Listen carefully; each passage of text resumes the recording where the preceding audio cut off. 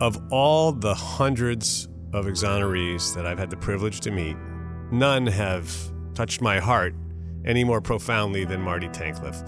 And his case is profiled, by the way, in one of the most incredible books I've ever read. It's called A Criminal Injustice, A True Crime, A False Confession, and the Fight to Free Marty Tankleff. It's by Richard Firstman and Jay Saltpeter. It reads like a John Grisham novel, but it's all true. Marty is an incredible human.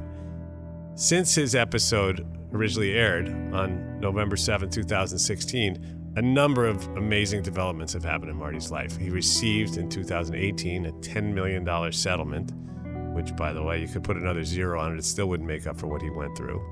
Marty passed the bar exam, and he's pursuing a career as an attorney advocating criminal justice reform and fighting to right wrongful convictions. And if that wasn't enough for you, Marty is now a professor at Georgetown University, leading a class with Professor Mark Howard that is helping to resolve wrongful conviction cases. They already had their first win in the case of Valentino Dixon, who's been on my show.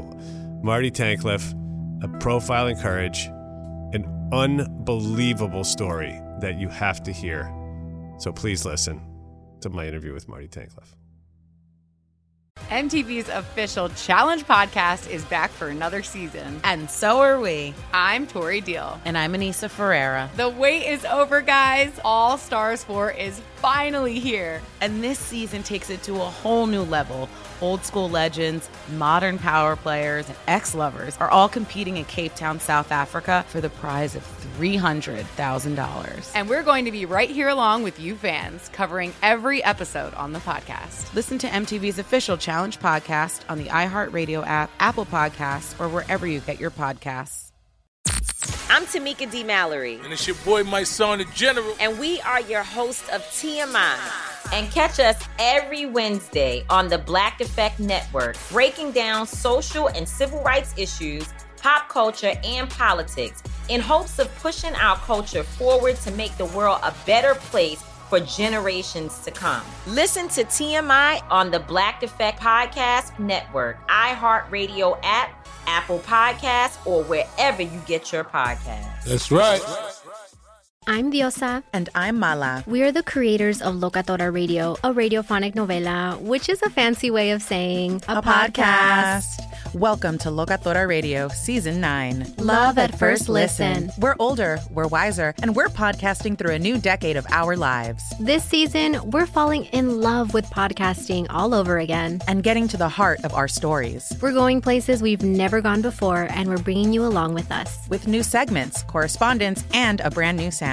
Season 9 is kicking off with an intimate interview with Grammy Award-winning singer-songwriter Natalia Lafourcade. What's giving you hope right now? Well, when I see what music does to people, it gives me a lot of hope. If you liked Locatora before, you're going to love Season 9.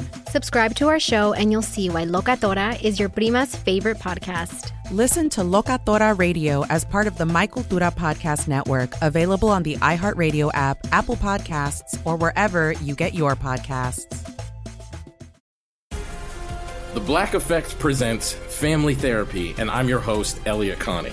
Jay is the woman in this dynamic who is currently co-parenting 2 young boys with her former partner, David. David, he is a leader. He just don't want to leave me. But how do you lead a woman? How do you lead in a relationship? Like, what's the blueprint? David, you just asked the most important question. Listen to Family Therapy on the Black Effect Podcast Network, iHeartRadio app, Apple Podcasts, or wherever you get your podcasts. I came from a beautiful neighborhood. I had a beautiful life. I went to sleep because September 7th was the first day of my high school year. I was going to be a senior. At 22, I was set to start college. I woke up and my life was never the same again. Cops came out with guns drawn, and I never saw freedom ever since after that. It's like Roach Motel. Once you get in, you're not getting out. This is Wrongful Conviction with Jason Flom. I'm very excited today because I have 2 people who I consider heroes of mine for different sets of reasons on the show. Marty Tankleff is here today. Marty is an exoneree who was wrongfully convicted of murdering his parents, which I get the chills just hearing myself say that. And he's going to share his remarkable story of going through what could be considered one of the most traumatic experiences that any human being could ever endure, and his subsequent triumph post-exoneration. You will be amazed at what he's been able to accomplish and overcome. We also have today Saul Casson, and I'm going to embarrass Saul a little bit by reading part of his resume because it's quite extraordinary. Saul is a true hero of the Innocence Movement. He's a distinguished professor of psychology at John Jay College of Criminal Justice in New York and Massachusetts professor emeritus at Williams College. He's received his PhD at the University of Connecticut. Moreover, Saul pioneered in the 80s the scientific study of false confessions by introducing a taxonomy that distinguished between three types of false confessions: voluntary, compliant, and internalized, that is universally accepted today. He has recently studied forensic confirmation biases and the impact that confessions have on judges, juries, lay witnesses, forensic science examiners, and the plea bargaining process. He is widely considered the foremost expert on false confessions. So welcome, both of you. Thanks for coming in and joining us today. Thank you for having us. Marty, let's start with you. So let's go back to, you grew up in Long Island. I grew up in an affluent area called Belterre, New York, which is a little hamlet in Port Jefferson, New York, North Shore, Suffolk County. I lived in a kind of a wonderful area. I went to Port Jefferson High School, where the norm was we drove nice cars, we went on boats, and what happened to me was not something myself or anyone in my neighborhood could have ever imagined. No, no one could imagine it. You had a happy childhood. It's a nuclear family, right? You and your sister, your parents. Idyllic, a little bit more idyllic because I was adopted. So my parents were older. So a lot of what we did growing up, my father lived vicariously through me because he didn't have a very good childhood. So, we had the boats, the ATVs, we traveled a lot. So it was a great childhood. And he was the bagel king, right? What he did was my father was an entrepreneur who invested with Jerry Stuerman, who was then known as the bagel king of Long Island. Right. So everything's fine, everything's good, until one really terrible, fateful day. And let's talk about that. And we're going to get to you, Saul, in a minute when we get into the deeper issues surrounding what happened to Marty. But first, I want to set the stage. So you're at home, right? Typical day. You wake up in the morning.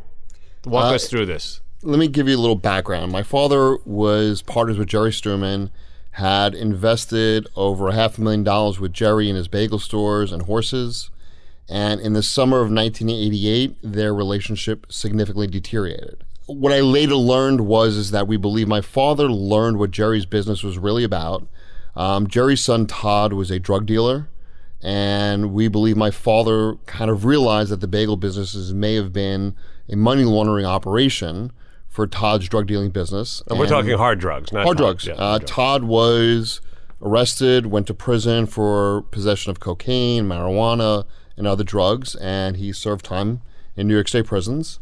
But my father was a tough, older man. Nothing would stop him. And one of the things that he was involved with there was a weekly poker game. And on September 6th was his night to hold the weekly poker game. And one of the members at that game was Jerry Stuerman. And right. My father was the type of man, it didn't matter, how much threatening Jerry Stuerman did. And there were threats. We later learned about 2 weeks before September 6th, Jerry Stuerman threatened to cut my father's tongue out. And it got so bad that my father was even looking into buying a shotgun because he was fearful. Right. So it seems crazy that he would still allow him into his house. But as you said, your dad was a tough guy. He didn't really fear anyone. And now we've set the stage. There's the poker game, right? There's obviously it's a tense environment, right, with the two of them in the room. But you went to sleep. I went to sleep because September 7th was the first day of my high school year. You were going to be a senior. I was going to be a senior. Right. And I woke up and my life was never the same again. So you woke up in the morning and... The situation was that I woke up that morning. noticed that the lights were on in my house. The house wasn't locked up. Walked through the house. You were upstairs? It's a ranch house. It's a very long ranch house where the bedrooms were in one end of the house. Where the card game was in the complete opposite end of the house. Right, so you wouldn't have heard anything. Wouldn't have heard anything. And I discovered my father, who was still sitting in his office chair, and he was alive, and he was bleeding. Bleeding profusely? Profusely, yes. Right. And what'd you do? I called 911, and I followed their instructions, and eventually law enforcement showed up. Right, they told you to wrap him as best you could, gave you some medical tips, whatever, try to stop the bleeding, that kind of stuff, right? And within a short period of time, law enforcement showed up at the house. And where's your mom? My mother was actually in her bedroom. Cops come, and immediately they removed me from the house. And what I kind of can say now is that the process of questioning me, trying to find out what happened, started almost immediately. Even when I had family members show up that morning, there was this immediate separation. I was told consistently I was being taken to the hospital. Unfortunately, I was never taken to the hospital. I ended up being taken to police headquarters. So they took you to police headquarters because, and obviously this whole sort of pattern is emerging, right, where they had an agenda. Yeah, I mean, at that day, I didn't know that. No, I mean, of course I was not. 17 years old. My father was the police commissioner of our little community. I was raised to trust law enforcement, believe in them. Law enforcement wouldn't lie to you. They wouldn't deceive you. Unfortunately, that's everything that they did that morning. Right, and you're in an extremely fragile state, and you need help. Right. You need someone to help you. You're 17 years old, right? I mean, it's you're still a child, basically. Still a child, and every time a family member showed up or a friend showed up, they were ripped away again that morning. So when my brother-in-law showed up, he was ripped away. When my godfather, who was also the family attorney, showed up, I saw him. He never saw me, but McCready, who is the lead detective, his name is K. James McCready, was the lead detective on the case, ran to him and basically told him I was already on the way to the hospital. I wasn't at the house, even though I was at the house. Right, so there's a pattern of deception and maneuvers that are disingenuous at best, let's say. But the fact is, at this point, were you aware that your mom had been killed? Yes. So you're in a state of total shock, panic. How can you even describe it? Words can't describe it. I mean, people, it's... You were close to your parents. They were my parents. I mean, they adopted you and everything else. I was adopted before I was born. They're the only parents I ever knew. I had the most amazing childhood. I mean, there was nothing I didn't have growing up. People used to joke that I was a spoiled kid, and I was. But my father instilled amazing work values in me. I was working since I was probably 11 or 12 years old. I traveled with my parents. I mean, I did everything with them. So let's get to the interrogation and the false confession and prison and the whole saga. You ended up serving 6,338 days, which is about 17 and a half years. What I tell people is, I said, imagine, 17 years. From the time you're born to the time you're 17, losing that entire period, or losing your entire 20s, right? Or I like 90% to think of your it 30s. From 17, well, the first few years you don't even know what's going on, but the fact is from 17 to 34, that's when you're building your life. That's really, those are the formative years for anybody to establish relationships, both personal, sexual, business, college, all that stuff's out the window. So you're obviously very familiar with Marty's case. You've known Marty since 1993, is that right? Or you've known of each other. He started writing letters to me from prison. In 93? In 93. Right, and in 93, what were you doing? I was a professor at Williams College studying the psychology of false confessions. I had just become interested in false confessions, and I was doing some research and publishing that research. How'd you get interested in it? Actually, I got interested because I came out of graduate school in social psychology, interested in how juries make decisions. And after collecting some initial data for the first several months of a postdoc, I was at the University of Kansas, it became clear to me that every time I had a case in which there was a confession in evidence, all variability of jurors' responses dropped out. Everybody voted guilty.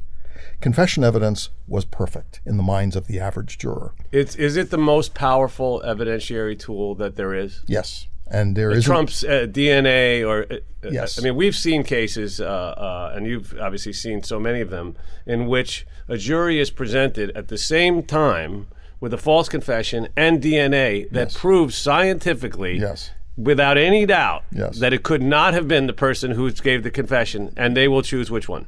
They will choose. They will vote guilty on the basis of that confession, and they will explain away. They will find ways to explain away the DNA. Right. So you're presented with a thing that shows. I mean, because in a violent crime, if there's physical contact and there's blood and there's DNA, if it's a rape, if there's an assault, if there's a stabbing, there's DNA. Right. And if your DNA is not there, you weren't there. Right. Nobody's ever been able to figure out how to both be there and not be there at the same time. There are cases on record where not only did the DNA exclude the confessor at the point of trial, but it identified the perpetrator, and still the confessor was convicted.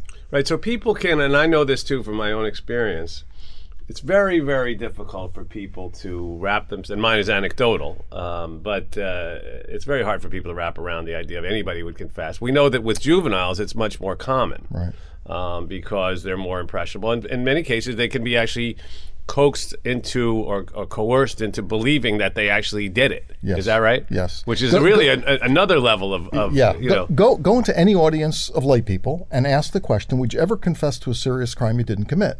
Not a single hand will go up.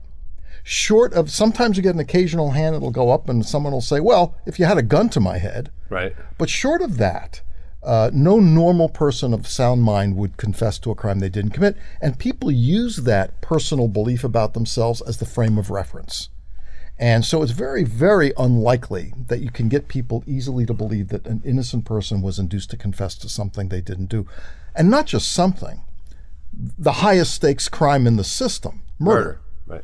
So let's talk about this as it relates specifically to what happened with Marty in the interrogation room. Yeah.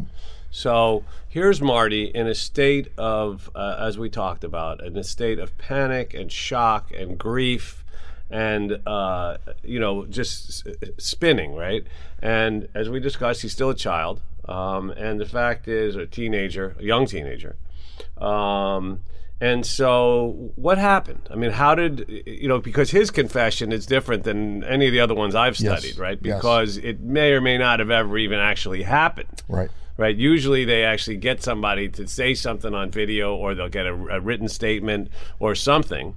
But in Marty's case, it's much more highly nuanced, isn't it? Yes. And in Marty's case, something that almost all of these cases have in common, you've got to ask yourself the first question: why did Marty, a 17-year-old without a criminal record, without a history of violence, with good parents and good relationships in an affluent community, why would Marty kill his parents? In a brutal way. In the most brutal of ways. And you have to ask yourself the question, how in God's name did he become their suspect? Well, we haven't talked about that, but Marty, your parents were beaten to death, is that right? There was a bludgeon instrument and a knife. And to this day, neither one has been discovered. And there was some forensic evidence, which I can talk about. There was glove prints. So whoever did do this were wearing gloves. That they still haven't found the gloves. So, I mean, there's all these little things that actually the jury was aware of, but as you said, they chose just to ignore. So we should believe that you killed your parents in the most vicious way at night and then went to sleep and then waited till the morning and then called 911. And, most people said, well, he did it for the money because they thought my parents were affluent. The way the wills were structured, I would have gotten everything. And we later learned that law enforcement never really understood the way the wills. They never looked into the way the wills were structured. But the way the wills were structured was that I wasn't going to benefit financially until I was 25. And I was 17. So, as one of my aunts said, what was he supposed to do from 17 to 25? Live on the streets? So Marty's in the interrogation room. We know that they have misled, is probably a nice way to put it, his family guardian at this point, right? Your godfather, who was also the only lawyer that was available to you at this time, right? They kind of misled everybody, though. I mean, I had other cousins and aunts and uncles who were at the hospitals, and they were lied to, too. They were told, Marty's on the way to the hospital. Marty's on the way to the hospital. Right. So they're basically doing everything they can to prevent you from having any responsible guardian or legal representative from being there to be able to help you in this situation, that might be able to stand in the way of them getting the conviction that they wanted, regardless of truth. Yes. They weren't after the truth. There was no truth seeking here. I mean, you have a man who was business partners with my father, $500,000 involved, was there the night before. My father also had, in the weeks prior, had demanded, he had 2 notes, $50,000 back. In the days after the murders, Jerry Struman cleaned out a joint bank account. He faked his death. He fled to California. He had a hair weave back then, and he went to a club that he wasn't a member of. He had 5 or 6 different aliases at that moment. But law enforcement never considered him a suspect. And every time I tell people, the average person would say, well, how is he not a suspect? I mean, you could have stopped that he faked his own death. Right there. If this was a TV show, people are changing the channel. They're like, okay, this is done. I don't need to watch the rest of this. This is our guy. We got him. I'm Tamika D. Mallory. And it's your boy, my son, the General. And we are your hosts of TMI. New year, new name, new energy, but same old us. Oh, yeah. And catch us every Wednesday on the Black Effect Network, breaking down social and civil rights issues, pop culture, and politics in hopes of pushing our culture forward to make the world a better place for generations to come. But that's not all. We will also have special guests to add their thoughts on the topics, as well as break down different political issues with local activists in their community. If you like to be informed and to expand your thoughts, listen to TMI on the Black Effect Podcast Network, iHeartRadio app, Apple Podcasts, or wherever you get your podcasts. That's right. I'm Elliot Connie, and this is Family Therapy. My best hopes, I guess, identify the life that I want and work towards it. I never seen a man take care of my mother the way she needed to be taken care of. I get the impression that you don't feel like you've done everything right as a father. Is that true? That's true, and I'm not offended by that. Thank you for going through those things, and thank you for overcoming them. Wow. Thank God for deliverance. Every time I have one of our sessions be positive. It just keeps me going. I feel like my focus is redirected in a different aspect of my life now. So, how'd we do today? We did good. The Black Effect presents Family Therapy. Listen now on the Black Effect Podcast Network, iHeartRadio app, Apple Podcasts, or wherever you get your podcasts. Something that makes me crazy is when people say, well, I had this career before, but it was a waste. And that's where the perspective shift comes, that it's not a waste, that everything you've done has built you to where you are now. This is She Pivots, the podcast where we explore the inspiring pivots women have made and dig deeper into the personal reasons behind them. Join me, Emily Tish Sussman, every Wednesday on She Pivots as I sit down with inspiring women like Misty Copeland, Brooke Shields, Vanessa Hudgens, and so many more. We dive into how these women made their pivot and their mindset shifts that happened as a result.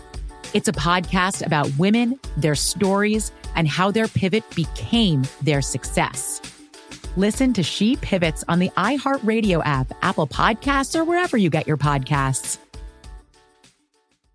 Do you love Selena? Like, really love? Whether you saw her live, saw the movie as a kid, or saw her looks all over TikTok, there's no shortage of reasons to stan the Queen of Tejano. And Stan, we do over 3 whole episodes of our podcast, Becoming an Icon. We're reminiscing as lifelong Selena fans, sharing hot takes and telling her story. Listen to Becoming an Icon on America's #1 podcast network, iHeart. Open your free iHeart app and search Becoming an Icon.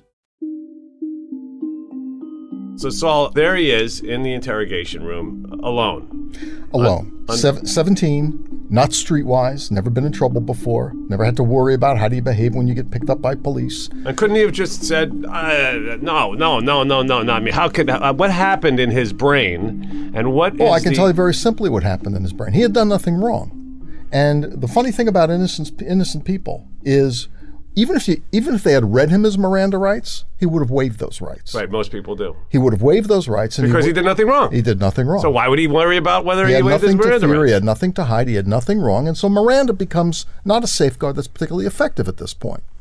He is now, and keep in mind, they've got him in police headquarters. The whole family is with his father, who is dying but still alive in the hospital. That's where Marty wants to be. If you're looking for what is it to incentivize him to cooperate so that he can get out of there and get to the hospital, that's his incentive. He wants to be at the hospital. So he's already in a state where he's motivated to cooperate. And they start asking him questions about what he saw, how he saw it, what had happened. And he gives them answers, and the answers are consistent. They don't believe him. They tell him they don't believe him. They ask for the story to be told again. Right, he was asleep, he woke up, he went down the hall, he found him, he called 911, he held the towel, he followed instructions. Actually, not only did he do anything wrong, he did everything right. Exactly. And they're searching for inconsistencies, and they're calling him a liar, and they're not believing the story that he keeps telling over and over again.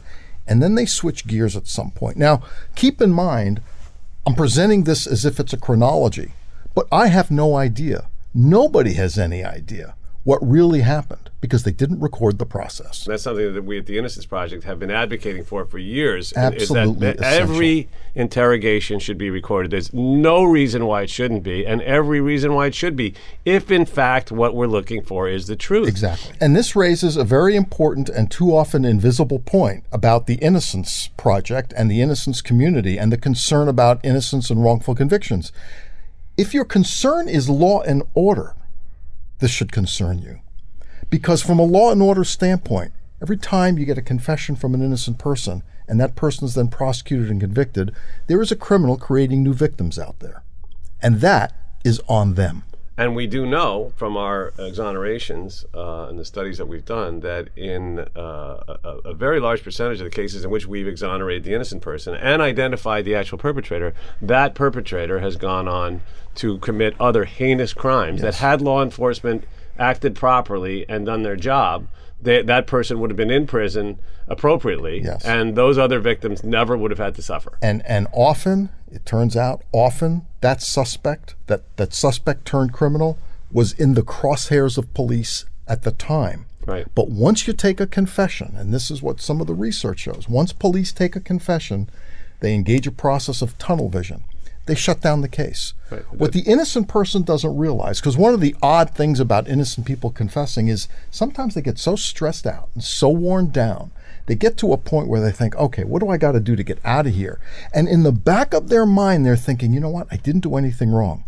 When they get to do the investigation, when they get other evidence, they'll see I didn't do this. So where do I sign to get myself out of a bad situation? With the promise, an impossible situation. Impossible. And they have in their head the promise of a future exoneration, because after all, they did nothing wrong. What the innocent person in that situation thinking that way doesn't realize is their confession doesn't open the case. It closes the case. Right. In Marty's case, here he is. Marty didn't actually really confess, did he? Well, we don't fully know what happened. Here's the story as I understand it from the evidence that's available. They break him down. They bring him in. He wants to be at the hospital, and it's clear that the only exit for that to happen is for him to cooperate. But it still doesn't work. And they're challenging every denial. But then they shift gears, and they shift gears toward a procedure now where they start to lie about the evidence. Now, the average American doesn't know this. The average American doesn't realize that in the United States, police are allowed to bring in a suspect and lie about the evidence. They're allowed to say to the suspect, we have your fingerprints on the murder weapon, even if that's not true. What happened in Marty's case is they bring him in, they say, well, it appears that your mother was in a struggle and there's hair in her grasp, and it turns out it's your hair. We did the analysis, it's your hair. And that confused Marty. It wasn't true, but he got confused as to how that was possible. And then because it was such a bloody scene, it was two bloody scenes, there just wasn't enough blood on Marty to account for that. They suggested to him that he had showered before calling 911. He said, no, I didn't use the shower. They came back and said, well, we did a humidity test in your bathroom, and we found that the shower had been used that morning. A humidity test? A humidity test. I don't believe even on CSI they've given us a humidity test. He's in something of a twilight zone. And so now they've delivered two lies. And then the detective delivers the ultimate lie. He leaves the room. There are two detectives in there. The lead detective, McCready, leaves the room, stages a phone call, and comes back to deliver the news to Marty. Marty, I've got good news and I got bad news. I just spoke to the folks at the hospital. The good news is your father has come out of his coma. He's regained consciousness. The bad news is he said you did it. Now, think about this for a moment. Fucking sick. It's really insane. sick. You've got a 17-year-old and you're now delivering one lie after another, culminating in a lie that to Marty, the person he trusts most in his life, has just said he committed this crime. And not only did Marty, of course, had no choice but to believe that evidence, because he doesn't believe police would lie to him, certainly not like that. Even McCready's partner said he believed it. That is, McCready's partner believed that presentation. So what choice does Marty have now but to wonder, how is it possible that they have this kind of objective evidence? My father doesn't lie, he said. And that lie just broke Marty down. So Marty said, my father doesn't lie, which they then took to mean, so maybe this is true. Maybe I actually did this, right? Marty has almost no cognitive choice but to accept that information. Well, because he's got two things, right? His father doesn't lie, and the cops don't lie. Right. These are the two things that he believes. Exactly. And those things lead to one conclusion. One conclusion. I must have done it. And right. So where does the conversation turn? It turns in the direction of, well, how can you explain the fact that I don't think I did it, I don't remember having done it, and yet there's all this unimpeachable objective evidence of my guilt? How is that possible? And the conversation turns to memory, consciousness, the possibility of sleepwalking and doing it without awareness, the next morning waking up and having not realized what had happened. Now, there are different categories, different types of false confessions. One of those types is, it's not the most common type by any means, but it happens. The first time I laid eyes on one, it shocked me. I've now seen several of them, and the script is always the same. This is the internalized false confession, where not only do the police use stress tactics to break a suspect down to give a compliant confession and to agree to sign a statement, but they actually get the suspect to believe he committed this crime. Right. They actually confuse the suspect enough so that they don't even trust their own memory anymore, because you've handed them this objective evidence. They somehow need to reconcile that evidence with what they can't remember. And what happened in Marty's case is, like you see happens in a number of these cases, they start to talk about memory and consciousness and generate theories from Marty to explain how come you don't remember doing this. So we know that that was the nature of the conversation. We know that for some degree of transient time, Marty became confused about even his own innocence. Right, and this goes back to what we were talking about before, which is that it all is the perfect storm, because had Marty had a guardian or a lawyer in the room, they would have certainly said to him, Marty, they're lying. They can be lying to you. Yes. They can be making this up, right? But there's no grown-up there. There's nobody there to protect you in the situation in life in which you most need protection. Right. Now, we should stop to realize something about this tactic. As pernicious as it sounds, people should know that it's lawful. That in 1969, the U.S. Supreme Court addressed that in a case. They addressed the issue of, are police allowed to deceive a suspect about the evidence? And they concluded that yes, that tactic does not put an innocent person at risk. Well, I'm sorry, the courts need to revisit that issue. Oh, it's crazy. Yeah. Lying about evidence, and there is now ample research, actual cases, laboratory studies, field studies. We now know, and 100 plus years of basic psychology tells us, when you lie to people about evidence, when you lie to people about reality, you can change their perceptions, you can change their memories, you can change just about every aspect of their cognitive function. Sure. What happened to Marty is psychologically very understandable. It is when you take all these things into it is. His confession was a handwritten statement, handwritten by the detective, that I can tell you, summarizing everything I know about the case file, is inaccurate as a description of the crime. It doesn't complete itself. It actually ends in mid-sentence, and it is unsigned. Now, people do a double take when they hear, what do you mean it was unsigned? This confession, the so-called confession, was written by the detective and not signed by Marty. And yet that allegation of that confession is the one and only piece of evidence that was used to convict him. People need to become better consumers of confession evidence. They need to understand also that, because there's a misconception. The misconception is this: I'd know a false confession if I saw one. No, you wouldn't. We've done those studies. We've done that research. We've taken true confessions, false confessions. People can't tell the difference. Cops can't tell the difference.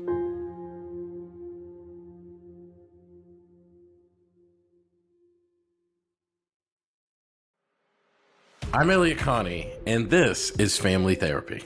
My best hopes, I guess, identify the life that I want and work towards it. I never seen a man take care of my mother the way she needed to be taken care of. I get the impression that you don't feel like you've done everything right as a father. Is that true? That's true, and I'm not offended by that. Thank you for going through those things, and thank you for overcoming them. Wow. Thank God for deliverance. Every time I have one of our sessions be positive. It just keeps me going. I feel like my focus is redirected in a different aspect of my life now. So, how'd we do today? We did good. The Black Effect presents Family Therapy. Listen now on the Black Effect Podcast Network, iHeartRadio app, Apple Podcasts, or wherever you get your podcasts. I'm Tamika D. Mallory. And it's your boy, my son, the General. And we are your hosts of TMI. New year, new name, new energy, but same old us. Oh, yeah. And catch us every Wednesday on the Black Effect Network, breaking down social and civil rights issues, pop culture, and politics, in hopes of pushing our culture forward to make the world a better place for generations to come. But that's not all. We will also have special guests to add their thoughts on the topics, as well as break down different political issues with local activists in their community. If you like to be informed and to expand your thoughts, listen to TMI on the Black Effect Podcast Network, iHeartRadio app, Apple Podcasts, or wherever you get your podcasts. That's right. Something that makes me crazy is when people say, well, I had this career before, but it was a waste. And that's where the perspective shift comes, that it's not a waste, that everything you've done has built you to where you are now. This is She Pivots, the podcast where we explore the inspiring pivots women have made and dig deeper into the personal reasons behind them. Join me, Emily Tish Sussman, every Wednesday on She Pivots as I sit down with inspiring women like Misty Copeland, Brooke Shields, Vanessa Hudgens, and so many more. We dive into how these women made their pivot and their mindset shifts that happened as a result. It's a podcast about women, their stories, and how their pivot became their success. Listen to She Pivots on the iHeartRadio app, Apple Podcasts, or wherever you get your podcasts. Do you love Selena? Like, really love? Whether you saw her live, saw the movie as a kid, or saw her looks all over TikTok, there's no shortage of reasons to stan the Queen of Tejano. And Stan, we do over 3 whole episodes of our podcast, Becoming an Icon. We're reminiscing as lifelong Selena fans, sharing hot takes and telling her story. Listen to Becoming an Icon on America's #1 podcast network, iHeart. Open your free iHeart app and search Becoming an Icon. Let's go back for one moment. The trial? You want to go back to the trial? I want to go back to the trial because I remember seeing that picture of your face at the moment of conviction. And, the amount of pain that's in that picture is you feel like you're in the shoes of that person. You're at trial. You still believe that justice is going to be done? At trial, still believe it. I mean, this is what the lawyers are telling me. The system works. I was innocent. I testified on my own behalf. And, this was a long trial. It was probably about 10 to 12 weeks long. What's interesting about my case is that, it was my parents who were murdered, and my entire family supported me. And that's what made this case very difficult, because many prosecutors said it was the most difficult case they had to prosecute because the victim's family and the defendant's family were the same family. And I can't tell you how often my family would say, don't you see there's something wrong here? We're the victim's family and we're the defendant's family, and we know Marty's innocent, and we believe in Marty. But you just don't care. And law enforcement didn't care back then. They just were focused on me, and that was it. So you're at trial. All the testimony's been heard. 10 to 12 week trials, a long trial. Everyone's fatigued by this point. Nobody more than you. The deliberations wasn't a 1 day, 2 day, 3 days. This was 8 days. Torture. The prosecutors had charged me with intentional murder and depraved indifference murder. So when we got called back in, the first verdict that was read was not guilty. And then all of a sudden, the second one was guilty.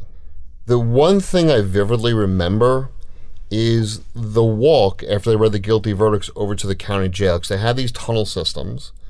And I remember I felt like I was being led like a dog, because I was just listening. And I remember getting to the property room, and I remember the property room officer saying, "What are you doing here, Marty?" And I go, "Why else would I be here?" And then everything else went blank for about the next 6 or 7 days. But I remember that moment, and it was just this level of shock between the both of us, that he's looking at me going, "You couldn't have been found guilty." And I kind of said, "Well, why else would I be standing here in front of you at the property room?" The most common story about innocent people when they hear their guilty verdict read is they're shocked. Even if they're the only person in the courtroom who's shocked, they're shocked. They expect it to be acquitted. Marty, I want to talk about this for a minute. Now you're thrown into this environment. You're in maximum security prison, is that right? Yeah, I went from Downstate Correctional Facility, which is a reception facility, to Auburn Correctional Facility, which is another maximum security facility. People think when you went I was in 4 prisons primarily. Everyone was a maximum security facility. Everyone is hell. And everyone in the facilities, you basically, every day it's a fight for your life, because you never know in maximum security facilities what could happen. Whether it be the gangs going to war with each other, the officers taking their aggression out on you, or just the random attacks that occur just for no reason whatsoever.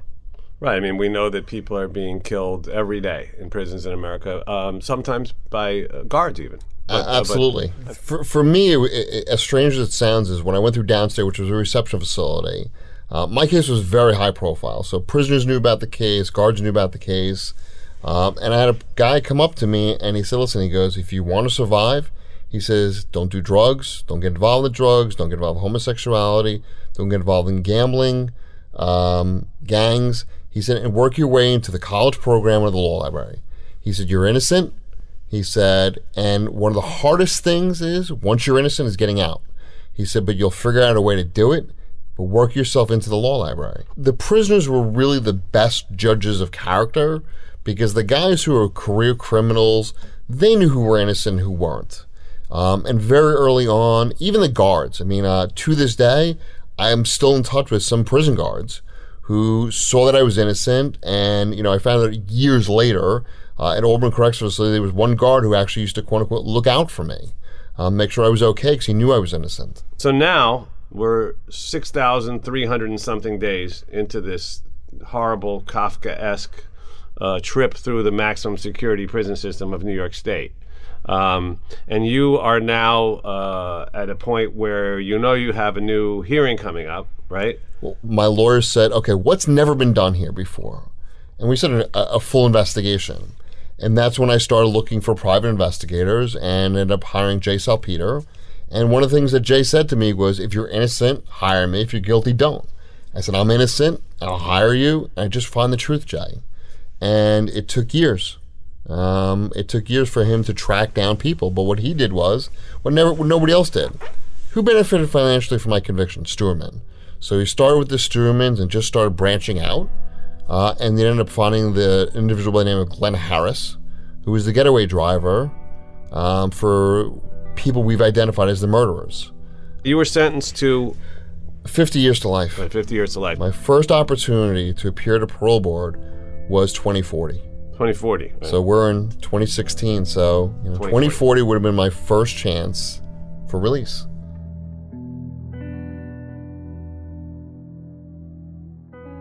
Don't forget to give us a fantastic review wherever you get your podcasts. It really helps. And I'm a proud donor to the Innocence Project, and I really hope you'll join me in supporting this very important cause and helping to prevent future wrongful convictions. Go to innocenceproject.org to learn how to donate and get involved. I'd like to thank our production team, Connor Hall and Kevin Wardis. The music in the show is by three-time Oscar-nominated composer Jay Ralph. Be sure to follow us on Instagram at Wrongful Conviction and on Facebook at Wrongful Conviction Podcast. Wrongful Conviction with Jason Flom is a production of Lava for Good Podcasts in association with Signal Company Number 1. MTV's official Challenge podcast is back for another season. And so are we. I'm Tori Deal. And I'm Anissa Ferreira. The wait is over, guys. All Stars 4 is finally here. And this season takes it to a whole new level.